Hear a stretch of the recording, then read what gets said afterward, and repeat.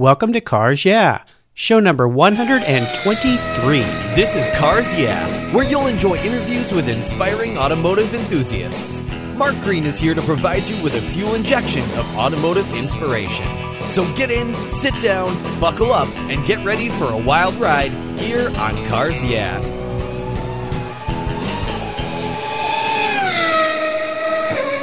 Have you turned your key and heard that dreaded tick, tick, tick, tick because of a dead battery? No worries. I've got the NOCO Genius Boost Jump Starter. This compact tool fits in your glove box and features rechargeable lithium battery technology that will start a dead battery in your car, boat, truck, or RV. It packs a whopping 12-volt, 400 amp starting power and can start up to 20 dead batteries on a single charge. Plus, it has built-in spark-proof technology with reverse polarity protection to safely jumpstart your vehicle. The compact, ergonomically designed clamps are solid copper for maximum conductivity, and there's a built-in ultra-bright dual LED flashlight with 7 modes, including an SOS emergency strobe. It's easily rechargeable with a USB outlet, and you can charge your smartphone or tablet while you're on the road. Works on any 12-volt lead-acid battery. The Genius Boost from NOCO is the ultimate emergency tool that's safe and easy to use. Quality design, state-of-the-art technology from NOCO, your battery care source since 1914. Get yours at geniuschargers.com. Hello, automotive enthusiasts. Today I'm very excited to introduce a special guest, Scott Keller. Scott, are you buckled up and ready for a fun ride? Got both hands and feet in the ride, and I'm ready to go, Mark. Thanks for having me on the show. Yeah, please keep your hands in the vehicle at all times. Yeah. Scott Keller is the chief curator at America's Car Museum. He directs the museum's exhibitory and exhibitions, but his career in the automotive industry spans over 3 decades. He's worked at BMW, Callaway Engineering, Fiat, Alfa Romeo, and Audi, in advertising, merchandising, communications, and strategic development. He worked for the Chrysler Corporation in Detroit and for General Motors as well, and he had direct responsibility for GM's heritage activities and co-founded the GM Heritage Center Museum in Detroit. Scott, I've told our listeners just a little bit about you, so would you take some time and share some more about your history, your career, your interests, and of course, your passion for automobiles? Yeah, thanks for having me on the show, Mark. I've been very fortunate, though. When you say I've been in the business for 3 decades, I started when I was 8. Hey, that's a good age to start. Yeah, but no, I come from an automotive family, and I've always been around cars and love cars. I started in the business with a real passion for racing and high performance. That was my big motivator when I was younger. And then over the years, as I grew and went to different companies and experienced different things, I went from probably the smallest, if you want to call Alfa Romeo in North America, the smallest, all the way to General Motors. Mm-hmm. So it's been a great ride, but always with cars in the focus. You did so many different things at so many different agencies, but let's talk a little bit about what you're doing now, because I've got some familiarity with the LeMay Museum, America's Car Museum, being so close to where I live here in the Pacific Northwest. You've been involved with the museum for how long? I was first recruited, introduced in the museum and recruited by David Madeira, our CEO and president, in 2004 to join the board of directors. I was one of his first board members from outside of Washington. Ultimately was a board member for quite some years, chaired the collection committee and so on. And as we got close to launching this thing, we were having so much fun that David inveigled me into resigning the board and coming on as a member of the staff, and I've been here ever since. Well, it's fantastic, and that's a long time, 10 years you've been there, and I've watched that entire process develop over time. And so you've been involved from probably the days of when they were designing the museum and how they were going to put the whole collection together, what to do with Harold LeMay's cars, which ones to keep, which ones to let go. And so tell us a little bit about some of the fun that you have there at the museum, because you get to play in a big toy box, basically.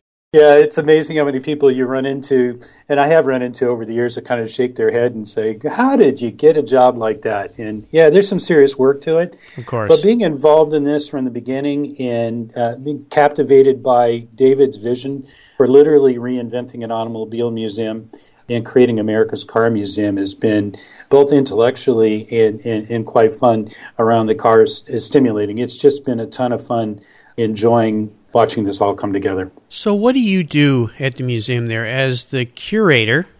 Chief curator, yes. Yeah, so tell our listeners a little bit, what does the chief curator do at a museum of that size? Well, its size, Mark, as you pointed out, is really kind of an important notion because this place is, you've been here, it's huge. I mean, yes. We've got, at any given time, 10 plus active exhibits going on, hundreds of cars in the museum. It's a lot of work. Specifically, my job is to envision the future exhibits and go down the path of putting those together, framing those, and ultimately executing new exhibits. So it's a lot going on. Each exhibit takes a year or more in the conceiving and ultimate execution.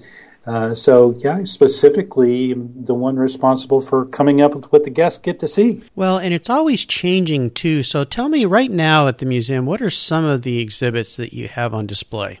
Yeah, the changing part of it is very important, Mark. As you know, we've talked about this over the years, and it really stems from the idea that this is not just a car museum for enthusiasts or car experts, but people who haven't experienced some sort of connection or interest in the automobile. And for that reason, we've got a great cross-section of exhibits here. Things you would expect, like we've got a classic coach-built and custom coach and classic exhibit here, using the strict definition of a classic car, all the way to the history of NASCAR. And if you know the sport or don't know the sport, I guarantee you're going to have fun there. And we also are quite heavy in education. We're a 501c3, so education's at the core of our mission. So when you come to the museum, you're going to see an exhibit called Alternative Propulsion, where we talk about the technologies and fuels and history of the powertrains that everybody's paying attention to with a focus on green cars. So from British invasion to classic cars, NASCAR to alternative propulsion, and even a great new one on Route 66. There's a lot to see, and it covers a lot of ground. Well, it's a fun place to go, and that's what you're talking about is exactly right. It changes all the time. So if you visited the museum one year, say you're from out of town, and you come back the next year, you definitely want to go again because there's something new there to see. And you guys also have a Concours event each year. Yeah, we do. Now had what used to be called the Kirkland Concours d'Elegance, which is more than 10 years old. Museum was involved in it from, I think, year two. And then 3 years ago, we elected to take that over with the blessing of the founders and have been holding that here right in Tacoma on our 3.5-acre show field.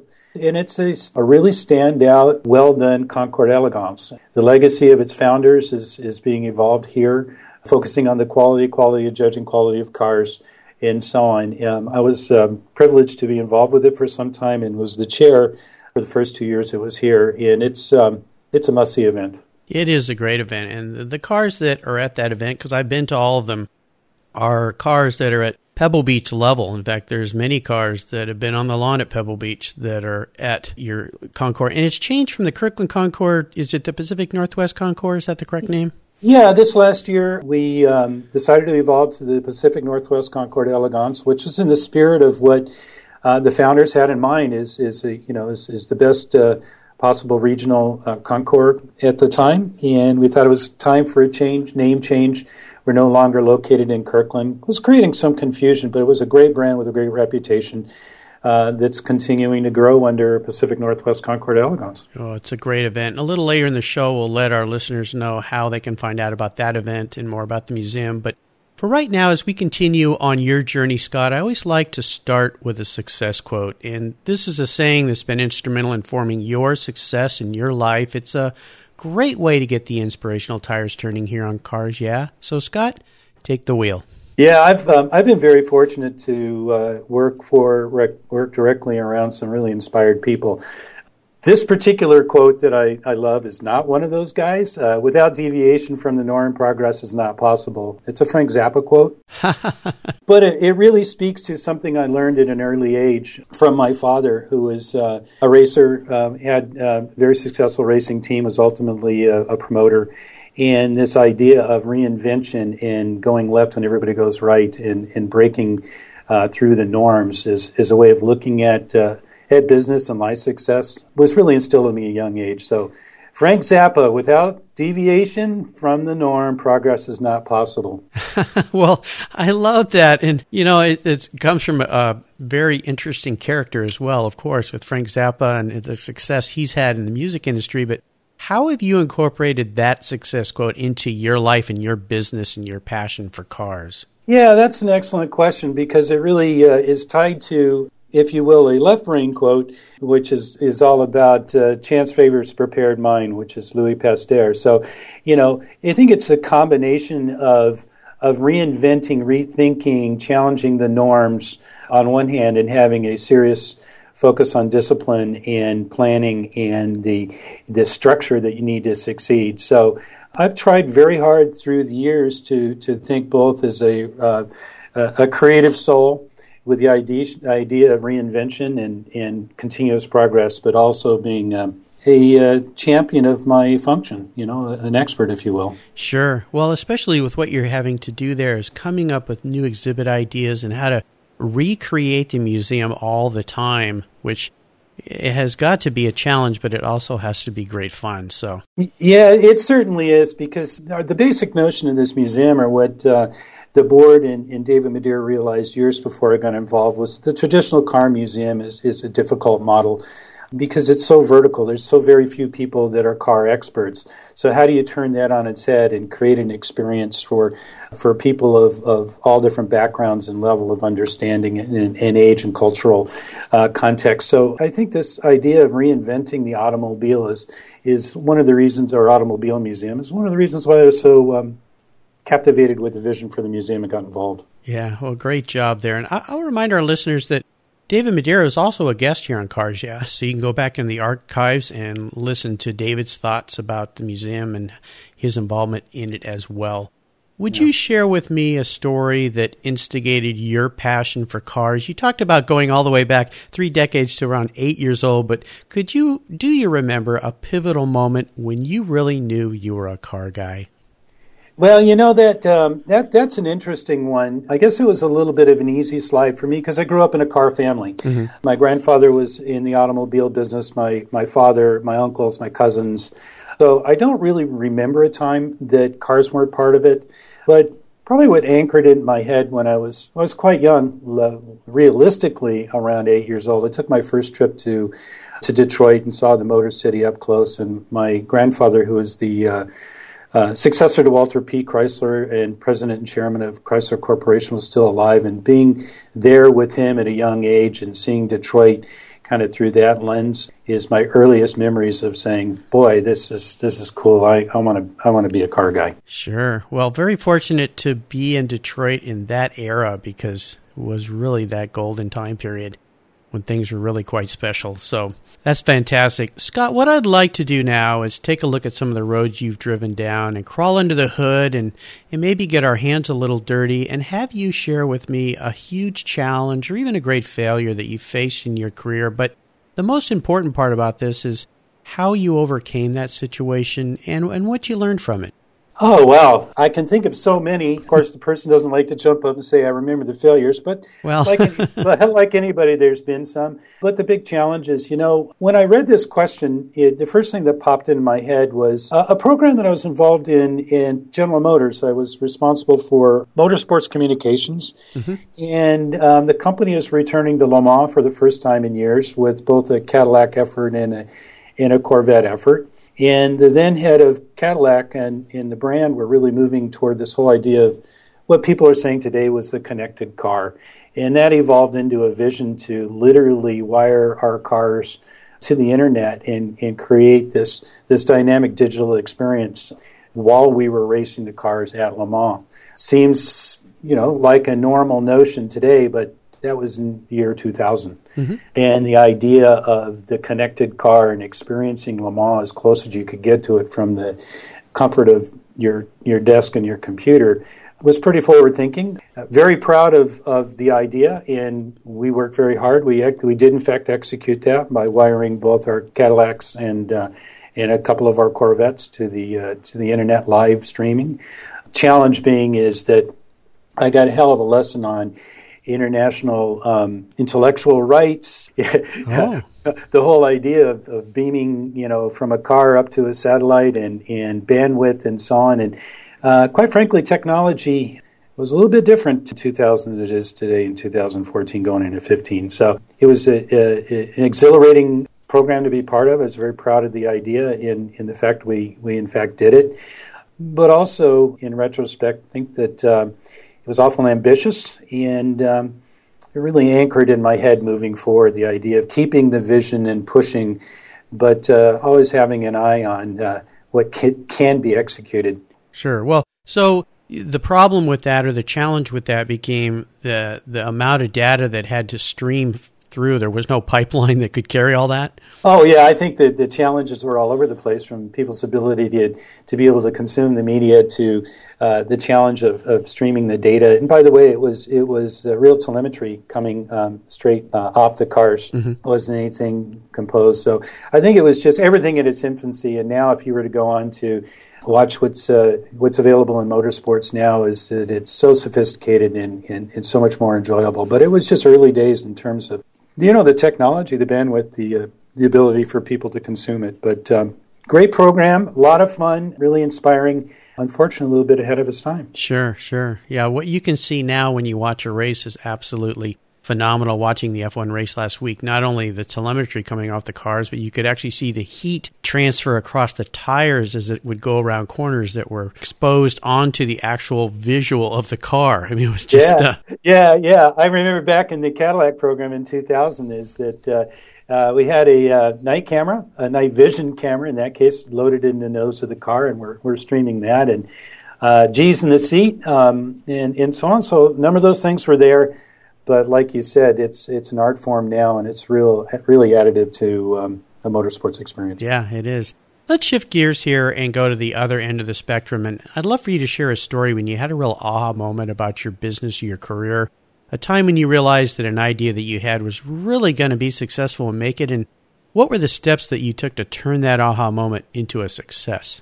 Yeah, the aha moment is not something I can describe as a day when you wake up and you get an epiphany, or you have a conversation with a leader or somebody that inspires you. But one of the things that comes to mind is the ultimate formation of the GM Heritage Center, which is General Motors' private heritage museum.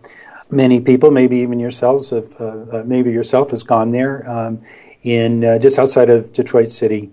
But it was this idea, the heritage and great legacy of design and technology and the brands of GM, and realizing when I was there that the museums and the passion and kind of telling of those stories was scattered all literally not only throughout the state, but in some cases out of the state, and leading the charge with some great colleagues to kind of pull that all together and have the sum of its parts be better than any one of the brands in and of themselves. And that was great. But the inspiration came from listening and learning from brand experts and people who are passionate about the history and their products and design, and had a great partner who was an executive director at design then, working for Wayne Cherry, the head of design. And it all came together to be not only an aha moment, but the creation of something with a small group of people that was truly fun to do and still professionally fulfilling. Oh, sounds fantastic. And maybe you just answered my next question, but how about your proudest moment in your career? Was there one that stands out? I'm sure you've had many, but is there one that really stands out for you? Yeah, there's a ton. There's a ton of moments. It could be, standing on the podium with the crew at Le Mans, or I once was privileged to win an employee award called the Chairman's Honors when I was with GM. The Heritage Center, I think, stands out in my mind is something that I'm most proud of because it's appreciated and it continues to live on. A lot of my private successes came from awards that we won or accolades the company got for programs I was involved in, both at Chrysler and General Motors. But it really does come down to a handful of things, with the Heritage Center probably being one of them. Fantastic. All right, let's have a little bit of fun here. What was your first really special car? Is there one car that stands out that you've had that just really brings back some great memories? And maybe you could share one of those memories with us.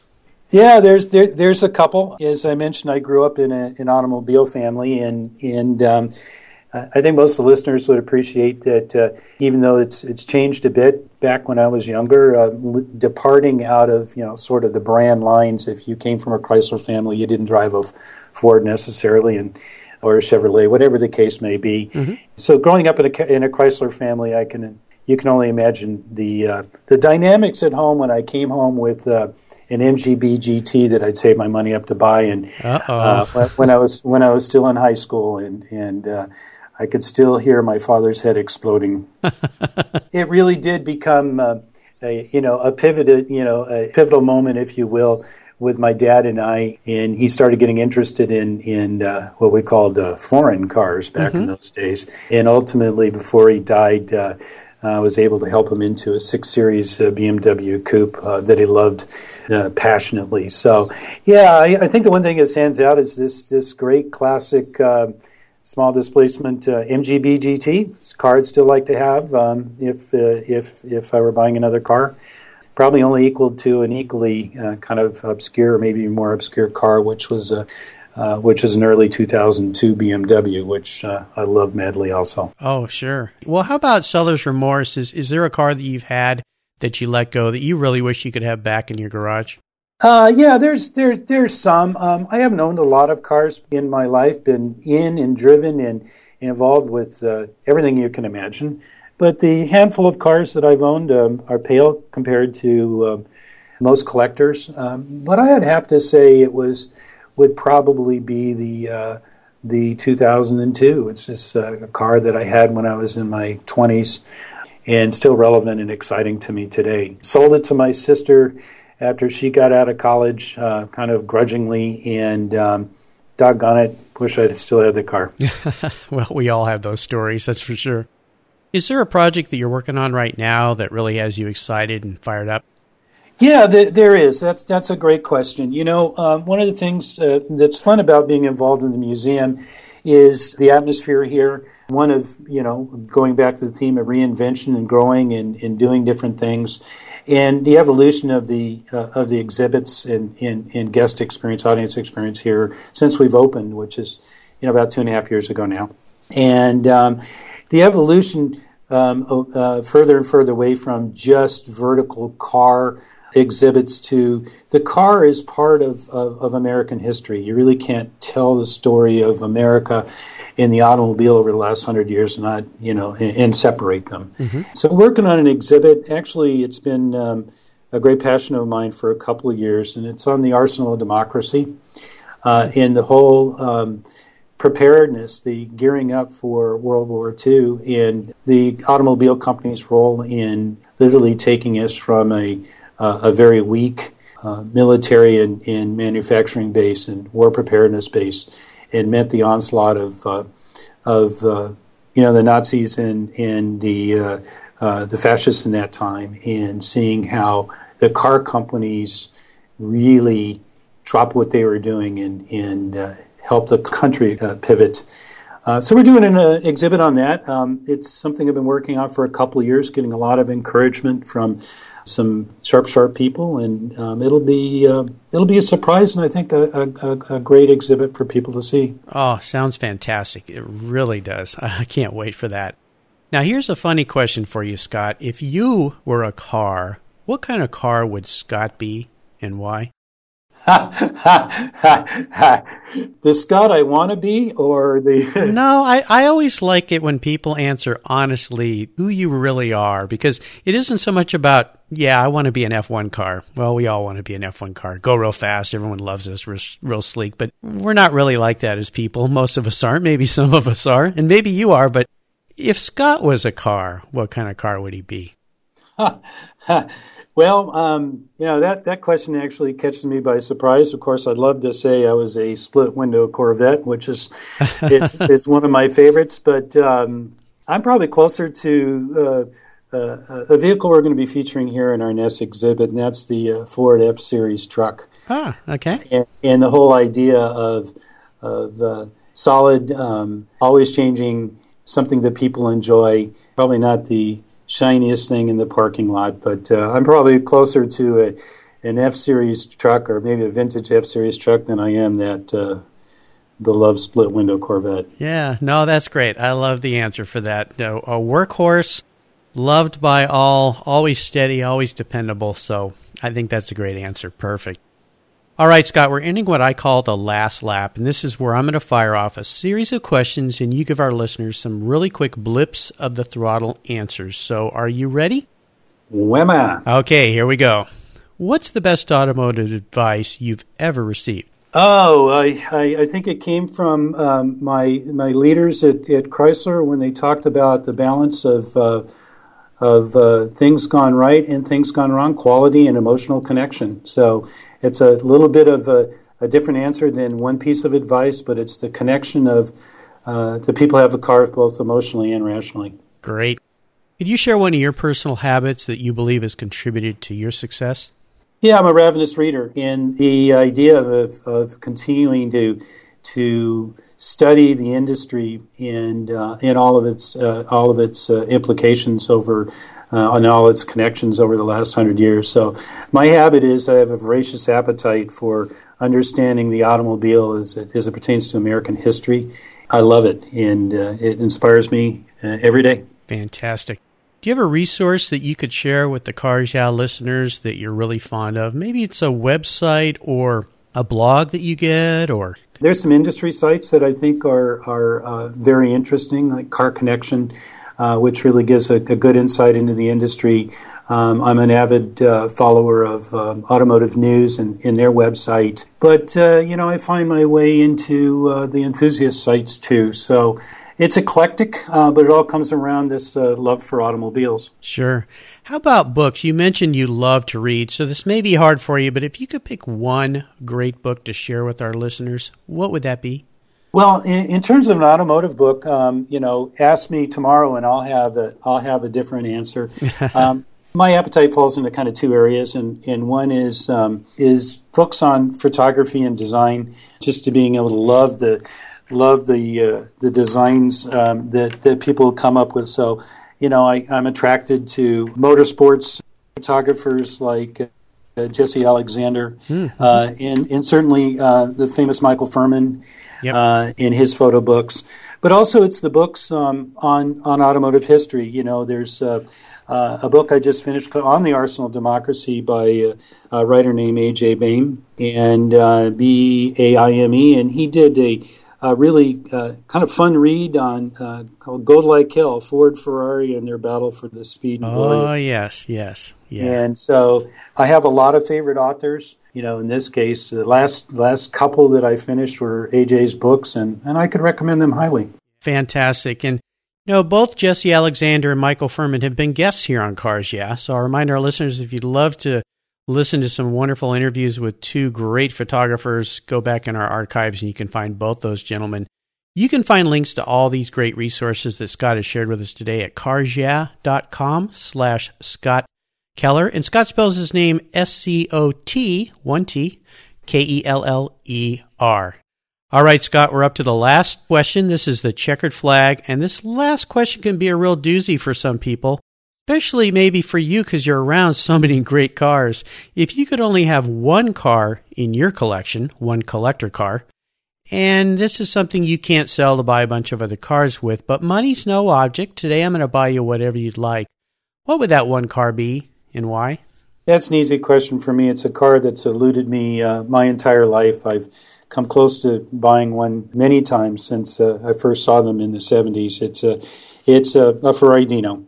Oh, yes. You know, a car that is still piques my curiosity and emotions today, like it did when I saw my first one back in the 70s. So the 246, would it be a GTS or would it be a coupe? Interestingly, a coupe. I know the S's garner more money and enthusiasm, but the cleanliness of the design, the surfaces, just the overall stance of the car, you know, unmolested with a top does it for me. You know, I agree with you. That is one of my favorite cars as well. And back when I was a kid detailing cars, I had a client with one, and I was lucky enough that he would let me pick it up at his house and drive it back to my house. And the memories of driving that car and the beautiful lines. And it, too, is a coupe. And I'm right with you. I would rather have a coupe than the GTS. It's kind of like the Porsche 911. I like the coupe better than the Targa. Yeah, and I like the early 911s. You know, it's funny, you were talking about detailing and so on. Just the early 911, which I've had the pleasure to wash, but a Dino, no. But the idea of getting to know the car with a soft rag and soap in your hands and a chamois, boy, that'd be a great way to experience that automobile. It is. It's a very sensual experience if you can have one with a car, which I think only us car people can understand. Fantastic, fantastic. Well, great choice. They're wonderful cars. I hope one of those ends up in your garage someday. Unfortunately, they've become just astronomical in price. Just way expensive. But boy, there's been a couple of times over the years where the price and my ability were in the same place, but now with the increase in the price, it's not possible. You can do like I do with my favorite cars. You buy a really cool model and put it on your desk so you can look at it every day. Yeah. The way to go. Yeah. Well, Scott, you've taken us on a great ride today, and I've really enjoyed your stories, and I want to thank you for taking time out of your busy schedule to share with the Cars Yeah listeners and with me. Could you give us one parting piece of guidance before you drive off into the sunset in that Ferrari Dino? Yeah, it's the whole idea of getting to know the automobile if you're not a car enthusiast, and of course a shameless plug for coming to our museum and really seeing what we'd like you to think is a completely different a way of engaging with automobiles. So come see us at the museum, and for goodness sakes, send me a note and tell me you're coming. Yeah, and what's the best way for our listeners to find out more about the museum? LeMaymuseum.org. Everything you want is there. And you guys have a Facebook page too, right? We do. Very active one, and a lot to learn, a lot to see, and a newsletter too.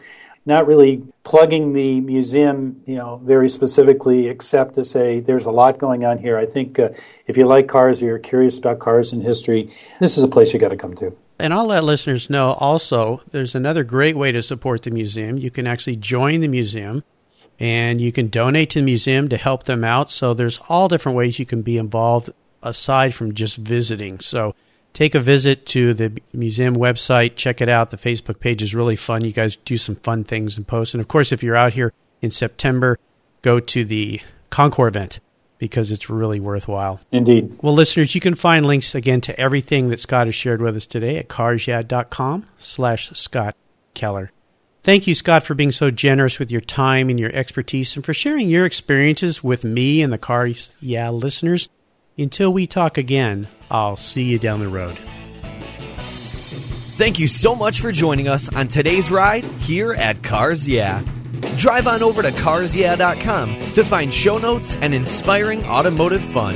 Download your free copy of Filler Up, a fun book filled with gorgeous photographs of fuel filler fun, including quotes from more inspiring automotive enthusiasts.